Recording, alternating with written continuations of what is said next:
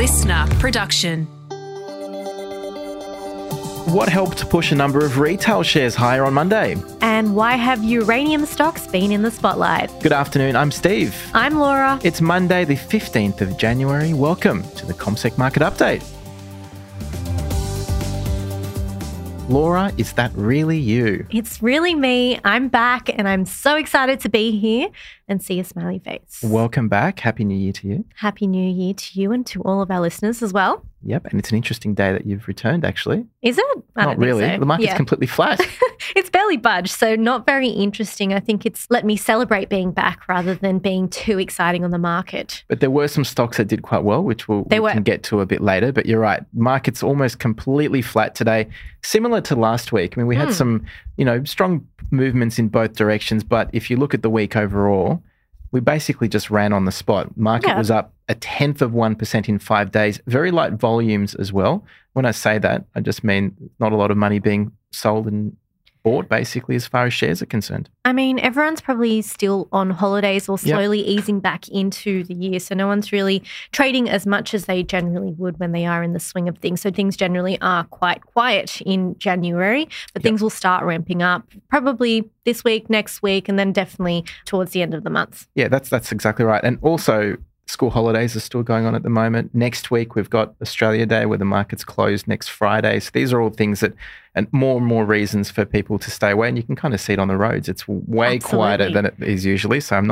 definitely not complaining. I've been loving it. Yes, it was a nice welcome change to not have bumper to bumper traffic on the way to work this morning. And quickly just looking back since the start of this month now, the Aussie share market is down 1.2% since the start of Jan. So a bit of a pullback, but as you mentioned in your reel this morning on Instagram, market really went through the roof basically in November and December. Absolutely. It was up around 12% in November and December alone. So it's pretty normal to see a pullback when we've had a rally like that on the share market, isn't it? It is. And the US market barely budged on Friday. There were some mixed profit results out, some softer numbers on inflation, not really changing the market's mind of what might happen to interest rates. And then China surprised a little this afternoon by deciding to not cut interest rates. So many economists around the region were thinking that China's economy is not doing so well. They've got no inflation problem. Their economy is growing at a slower pace than many had hoped for, and they might get in there and actually cut rates. But not to be, maybe a sign that they're not in a hurry and there's no urgency for them to do so. Our market's still, holding on to, I guess, a couple of points of improvements. But let's take a look at some of the sectors today and how our market did. Well, if we look at what they're doing right now, it's about half that are in the green and half that are in the red. So looking at the outperformer, it's clearly energy stocks. This sector is up over 2%, and that's mostly due to uranium miners, but also we did see oil prices lifting overnight as well, but we'll get into the details of that in just a moment. On the other end of things, though, we're seeing the materials sector down by almost 1%. It's down 0.8%, and this is quite sizable because that sector itself does make up about a quarter of the ASX 200 index. So when that's down, that really drags on the market, and that's why we're not seeing more gains today. We don't usually talk about the weekend very much, but I should probably refer to this. Nothing to do with our weekends at all, but Taiwan. Okay. Taiwan went to the polls. I was wondering where you were going with it. So Taiwan went to the polls on Saturday to elect a new president and parliament, and electing a new president in William Lai for the next 4 years. He's from the current ruling party. That party is not keen to reunify with China, and the idea here is that they'll probably keep strengthening ties with the United States. The reason why this is important, I'm mentioning it, is there were concerns or at least thoughts that maybe the pro-Chinese party might actually get in there and win. They didn't get majority. That was significant here. It's a minority government, but what this means, it's basically a continuation of what we've seen over the past 8 years. So it didn't really rattle markets when we came in this morning across the region either. So let's look at some of the best and worst performers of today. So it was hard to miss uranium stocks. So for those that don't know, uranium is a heavy metal that's used as fuel for nuclear power plants, and it can also be used for things like nuclear weapons, naval ships and submarines as well. So uranium prices have gone above $100 per pound.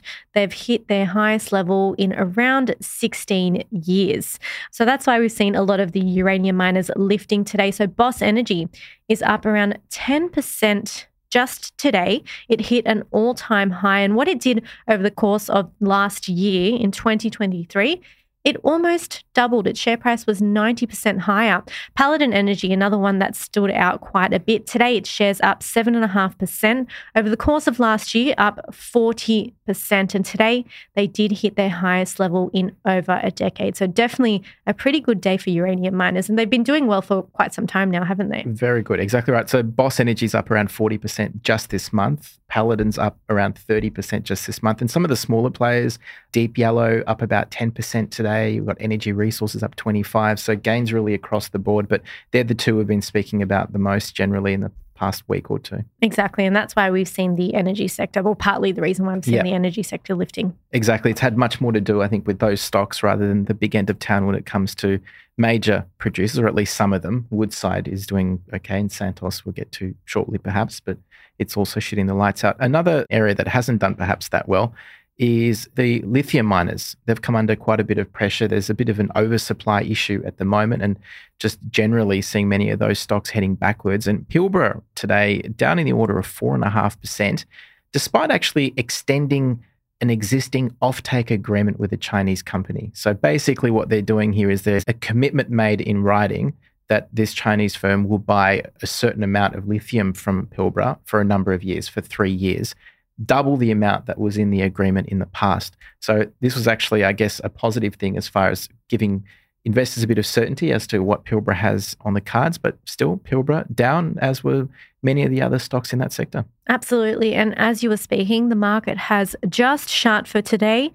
We ended flat, but not in the green, unfortunately. We ended down 2 points. So as we were speaking just before, we're up 3 points. So we moved just a bit, but overall, quite a flat session, and we definitely did see those energy stocks doing best, up 2.1%, and the materials did end up closing down 0.8%. But back to the energy space, shares of energy giant Santos were in the spotlight today as well. They were one of the best performers. They were the 6th best for anyone keeping track of that. Its share price was pretty flat until around lunchtime when it shot up just before going into a trading halt, which means its shares couldn't be bought or sold during that time. And the halt lasted for just over an hour before the company came out with an announcement saying that the federal court will allow Santos to continue with its gas project in the Northern Territory worth over $5 billion.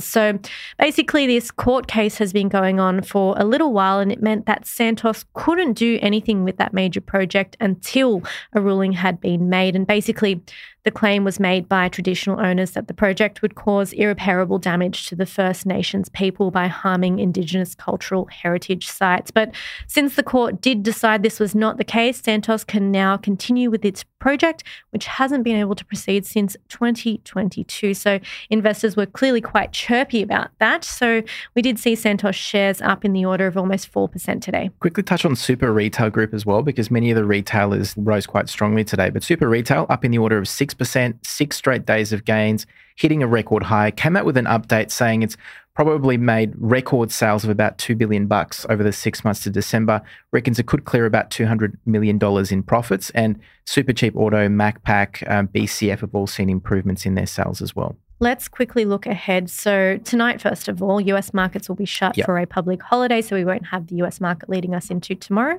Yeah, so we'll be looking to European markets tomorrow morning probably. Tomorrow we've got Rio Tinto out with a quarterly update and some figures on confidence as well in Australia. Yep, and then later this week, the most important things will be an update on Aussie jobs. We'll have US retail sales. Of course, US reporting season has kicked off, and a big data dump from China, as well as their quarterly economic growth figures. So those will be a few things to look out for this week. Fun times. Very fun. Welcome back. Thank you. Glad to be here. See you tomorrow. Can't wait to chat tomorrow. Bye. Bye.